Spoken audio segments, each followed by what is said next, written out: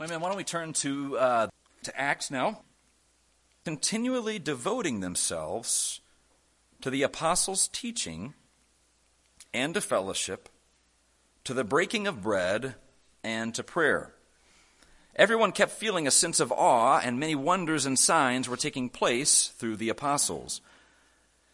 And all those who had believed were together and had all things in common. And they began selling their property and possessions and were sharing them with all as anyone might have need. Day by day, continuing with one mind in the temple and breaking bread from house to house, they were taking their meals together with gladness and sincerity of heart, praising God and having favor with all the people. And the Lord was adding to their number day by day those who were being saved. So this morning I would actually like to focus on verse 22. They were continually devoting themselves to the apostles' teaching and to fellowship, to the breaking of bread and to prayer.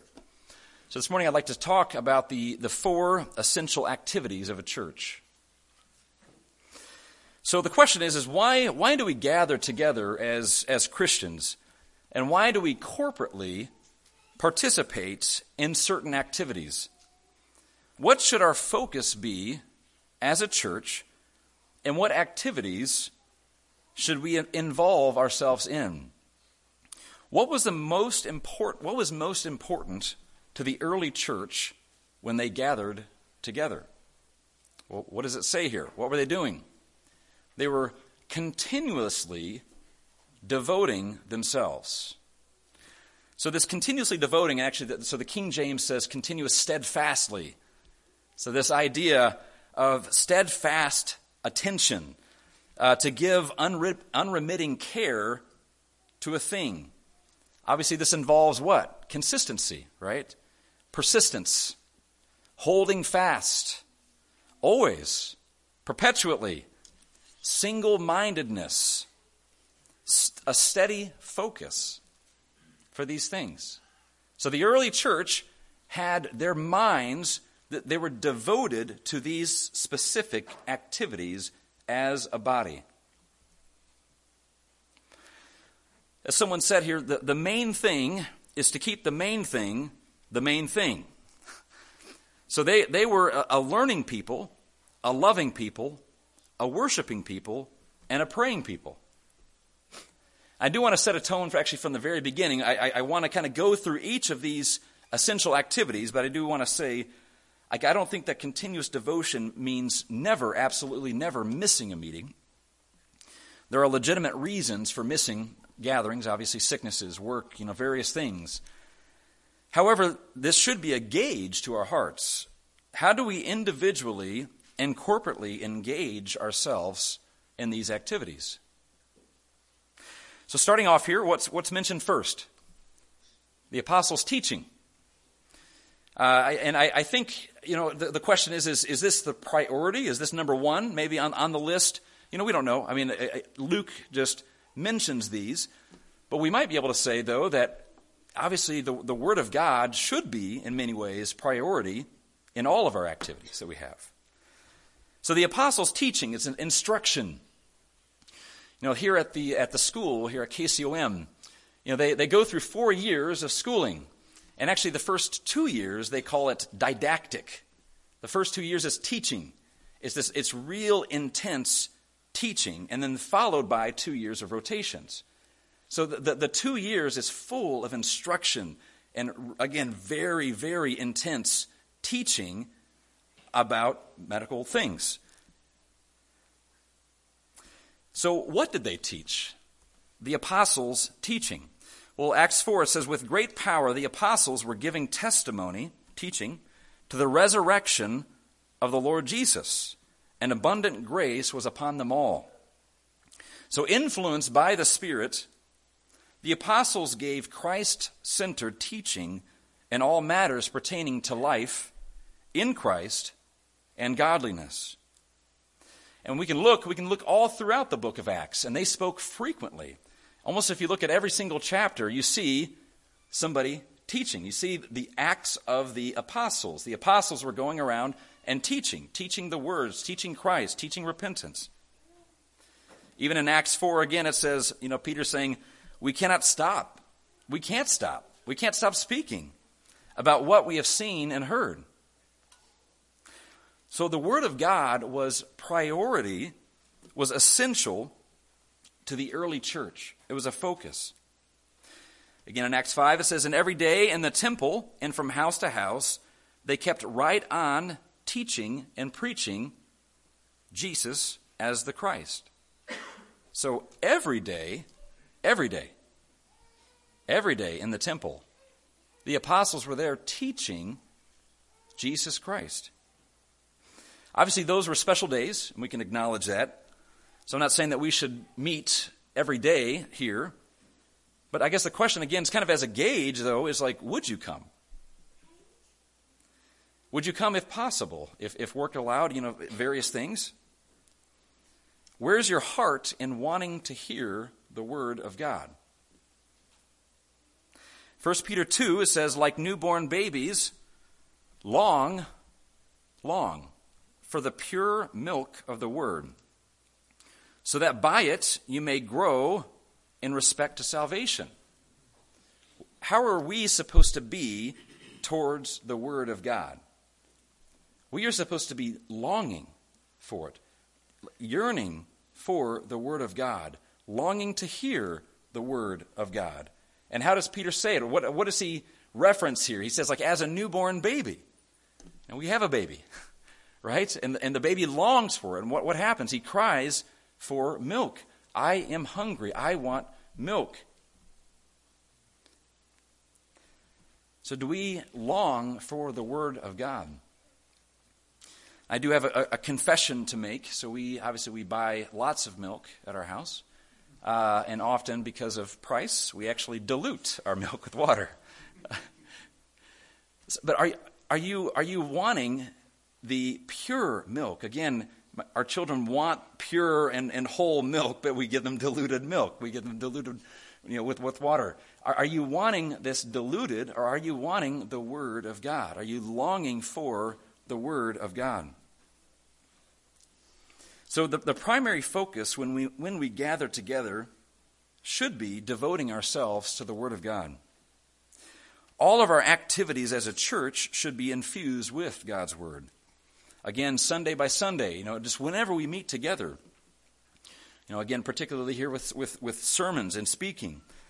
God's call to Andrew and I is to faithfully preach God's Word. Paul's exhortation to Timothy is to give your attention to the public reading, to exhortation, and to teaching. So again, Paul's instructions to Timothy on how do you, again, with the saints there, what do you do? Like when people are gathering together, what should you do? Give attention to public reading, so we can't forsake reading the Bible, to exhort, to encourage, and to teach. Why? Well, what does Ephesians 4 say? For the equipping of the saints, for the work of the ministry, for the building up of the body of Christ.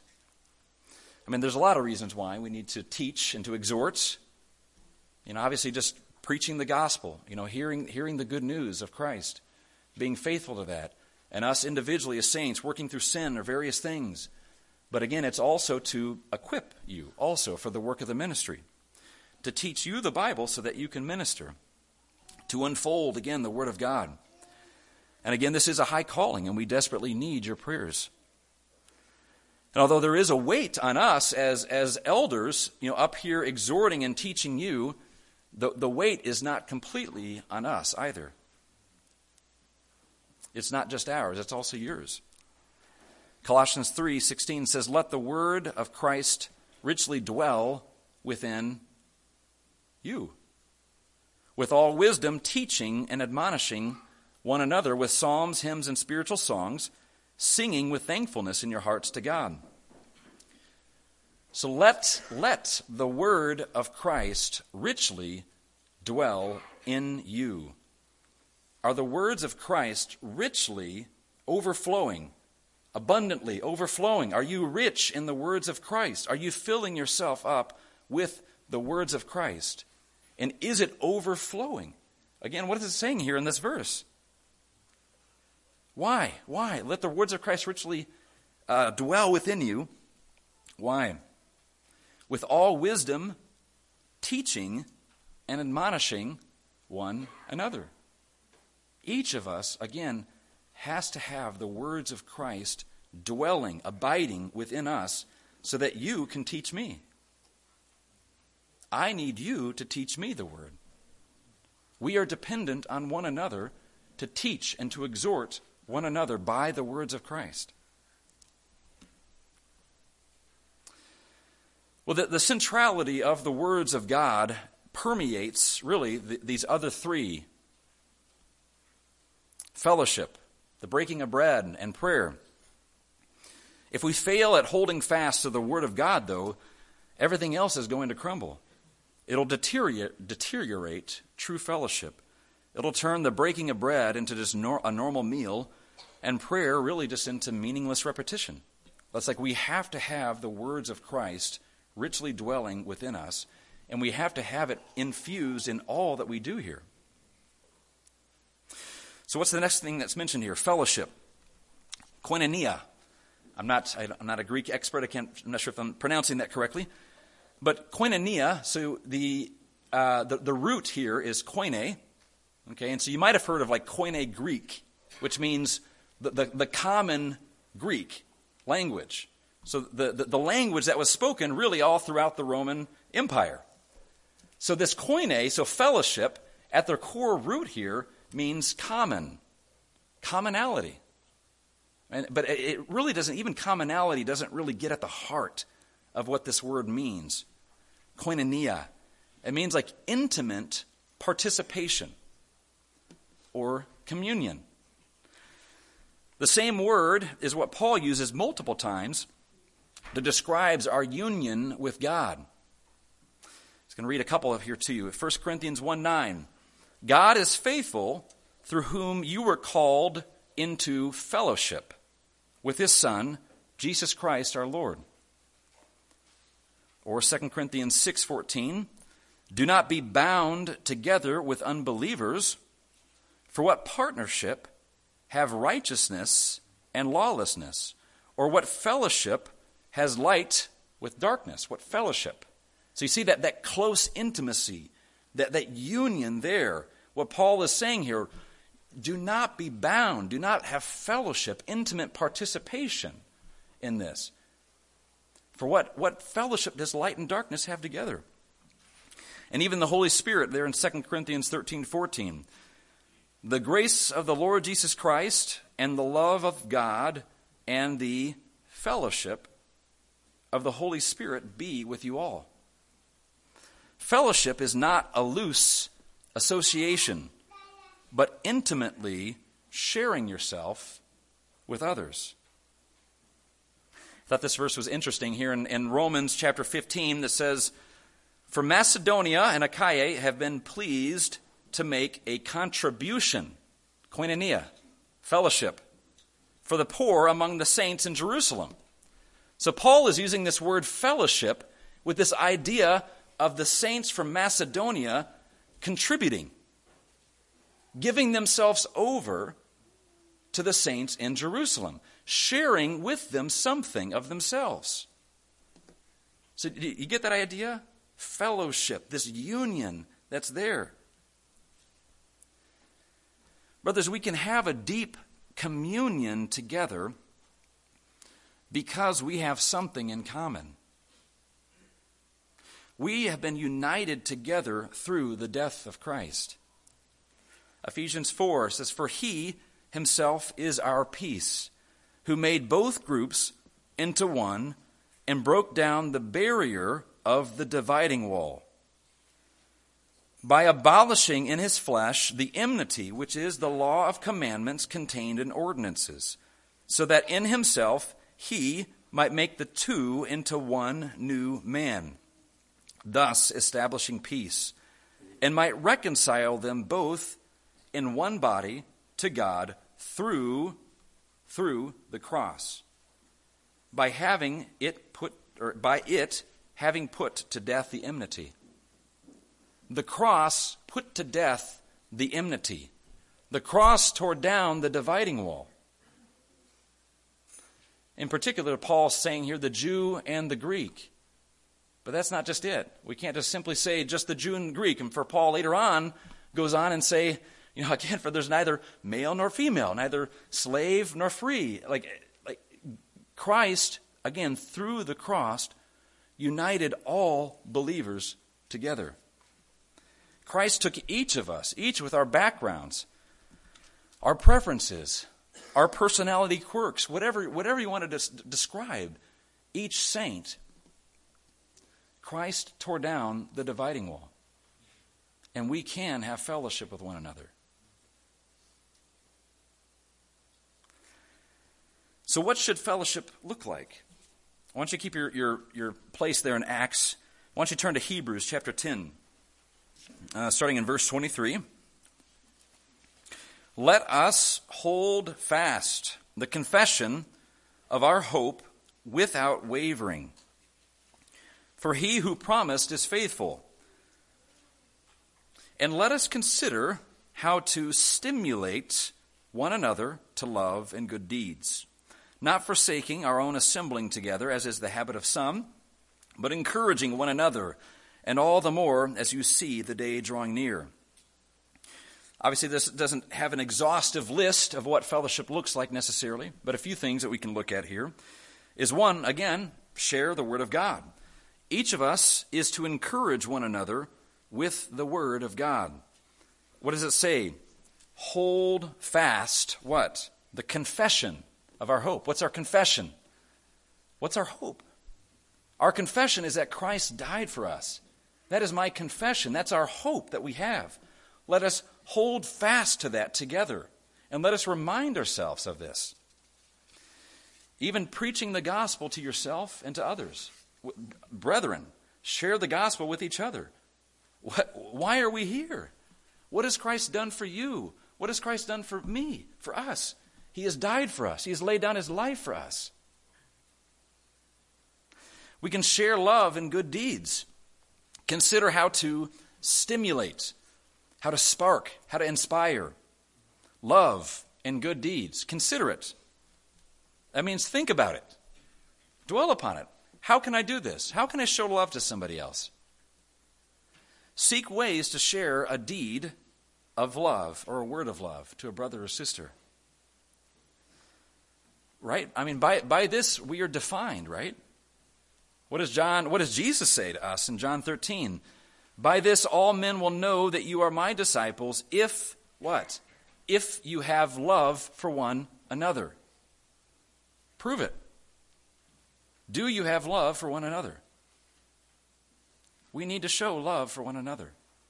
And consider how to stimulate, how to inspire, how to spark one another in love and good deeds.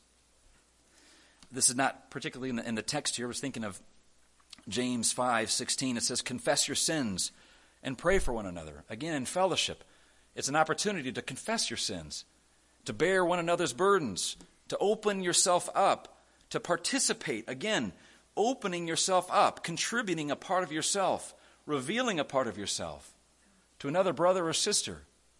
Why? To help you to overcome, to have victory in sin. So this brother or sister can be praying for you and to help you and to bear this burden with you. So finally, also share yourself. Consistent attendance is necessary to partake in the fellowship of the saints. Again, what does it say here? Do not forsake the assembling of one another. This is important. It's like, brethren, we have to meet together. We have to be consistent in this. And again, it says continuously devoting to these things. Is that our heart's attitude? Again, I'm not saying having to absolutely be here every single Sunday, even if you're sick or even if you have other things. Like, no. Again, there's legitimate reasons why not. But again, what is our heart in this? It's like, are we longing to be here and to have fellowship with one another? The interesting thing is, if you want to flip back to Acts now, if we look at this verse here, it says, they were continually devoting themselves to the apostles' teaching and to fellowship, to the breaking of bread and to prayer. The way that this is written, it's like he's saying here, they were devoted to the apostles' teaching and to fellowship. What's fellowship? The breaking of bread and prayer. It's almost like he's combining the breaking of bread and prayer along with fellowship. And obviously I think that we can kind of distinguish between these, but they are in some ways under the subheading of fellowship.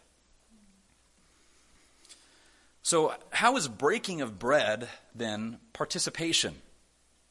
What do we mean that? How does this mean fellowship, the breaking of bread?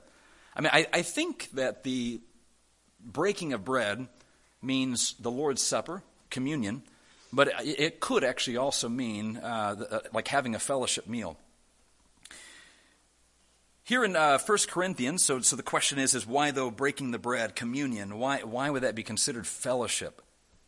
1 Corinthians chapter 10, Paul says, is not the cup of blessing which we bless koinonia, in the blood of Christ? Sharing, fellowship, participation. Is not the bread which we break a sharing, koinonia, in the body of Christ? Since there is one bread, we who are many are one body, for we all partake of one bread. So the interesting thing, again, is the NASB uses sharing, the ESV uses participation, and the King James uses communion, where we kind of get our word, the Lord's Supper, or communion. We are never commanded to eat with one another, but we are commanded to do this in remembrance of me. Christ commanded us in the evening before his death to remember his body and shed blood. It is essential for Lake Road here to devote ourselves to the Lord's Supper. Each of us participates in the Lord's Supper or communion as a recognition of our joint communion with Christ. It's an opportunity for self-examination and confession of sin, worshiping God together and creating thankfulness in our hearts for our salvation, for what God has done for us. That Jesus, that you laid down your life and shed your blood for me. But it's also an opportunity to look around and to praise God for the work that he has done in each and every one of us here, of those who are partaking of this bread and juice. So this fellowship meal. Well, again, we know that the initial Lord's Supper happened after a meal, didn't it? And even look at verse 46 here, Acts 2:46. Day by day, continuing with one mind in the temple and breaking bread from house to house, they were taking their meals together with gladness and sincerity of heart. Although we do not see fellowship meals again as being mandated in Scripture, it was obviously clearly practiced in the early church. And in fact, they were doing it again day by day. I don't think that the text necessarily implies like a potluck, like everybody's bringing in something and sharing. We don't really know. It seems like they were going house to house, but there were also definitely times when they were meeting together in a large group. So I think it's kind of unclear as to what that means. But regardless, eating with one another creates an opportunity to spend time together. Again, to participate with one another, to contribute with one another, to participate in each other's lives. Again, to share, to have communion with one another. So here we have fellowship meals once a month. These meals require participation, right? Again, each person contributing, bringing something to our mealtime, bringing something, a snack, chips, dessert, a casserole, something. Everybody's bringing something together as a whole church. But it's not just the food also, right? What happens afterwards or even beforehand? Everyone's what? Contributing to the service. Putting tables together and cleaning up together. And so this is actually, even the times of service is a time of fellowship, where we can together come together and have this communion and participating together for one goal, to help each other out participating in this event. So fellowships can include an entire church meal or even just a small gathering. Again, I think it's vital to have people over at your house, to have small groups at your house. And in many ways that sometimes can be even more intimate. It can give you more time to be able to share with one another. But again, whether we have a fellowship meal or have these individual times, really though, the goal should be the same. To contribute yourself and to encourage one another in our fellowship with Christ. I mean, again, as good as some of the meals can be, the central piece of the fellowship meal is Christ. Like, this is our central theme. What brings us together?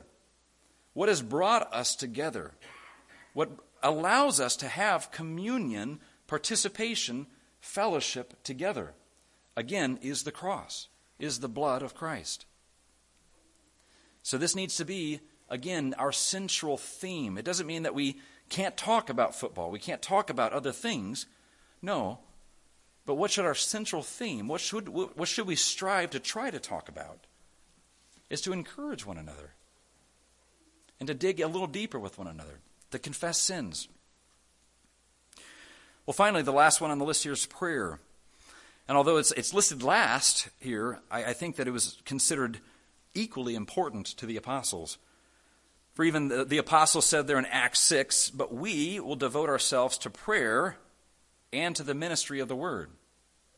So they themselves see this as equally important. Corporate prayer is found all throughout the book of Acts. From larger groups, you have there in Acts chapter 12, verse 12, it says, many were gathered together and were praying. What was the situation there? Well, Peter was in jail. The saints gathered together and were praying. And what happened? Peter was miraculously set free. But that wasn't just the only instance either. We look throughout the time. What happened at Pentecost? They gathered together, they were praying. Then Peter stood up and spoke, and then the Holy Spirit was poured out. But again, it seems like that it wasn't just even like the gathering together for listening to the Word of God and prayer, but that there were actually like stand-alone prayer meetings with the saints. And there are also smaller groups. There in Acts 16, you have Paul and Silas praying together, also in jail. Right? So two coming together, praying out loud. The jailer, other people in the jail could hear them. They were praying out loud with one another. And again, what happened? The Lord set them free. So how is prayer considered fellowship? Again, fellowship is intimate participation. Praying with another believer can unify our hearts and helps us to have one mind in the pursuit of God. Prayer opens your heart before God and before others.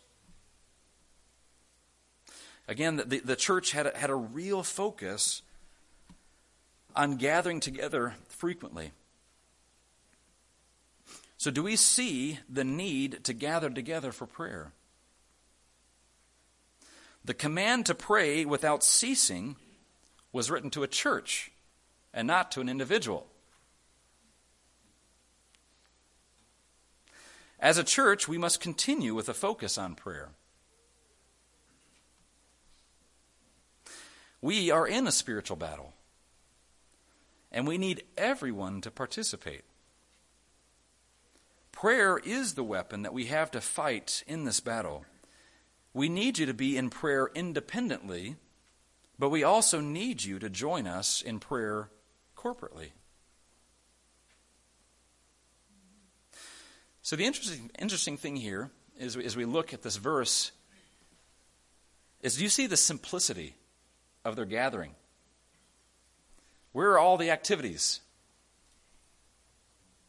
I'm not saying that any activities besides these four are unscriptural. Is it wrong to have an evangelistic event? It doesn't say that here. But is that wrong? No, I wouldn't say that. Or some type of ministry of mercy, or even a youth group setting? Is that wrong? Not at all. I think that there can be biblical foundations for these things. However, what should the main focus of our church? Like, what are we driving for? Why are we gathering together? What are we doing? Each of us needs the Lord's help to be continually devoted to these four essential activities. And we cannot stray from them as a church. Again, each of us need to have in our hearts this desire to gather together around these activities. And this is essential for the body of Christ, for us to grow, for us to heal, for us to move on. We need all participation. Again, because we are all a body, and we all have fellowship, communion with one another, and we need everybody to come together. So why don't we pray here again?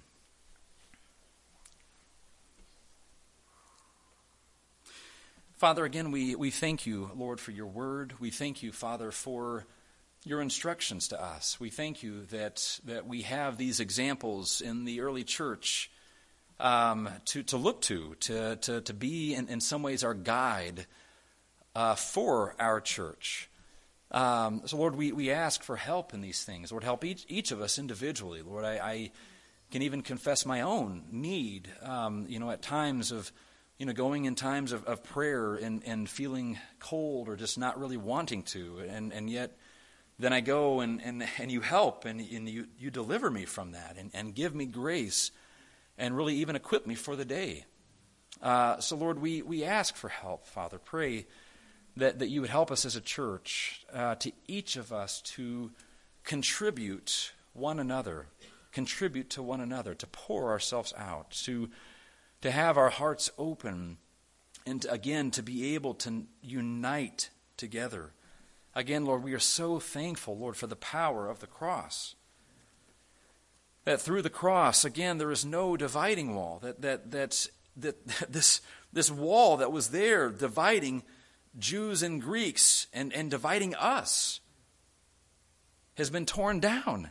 That there is no dividing wall. There is nothing that should divide us because of what you have done.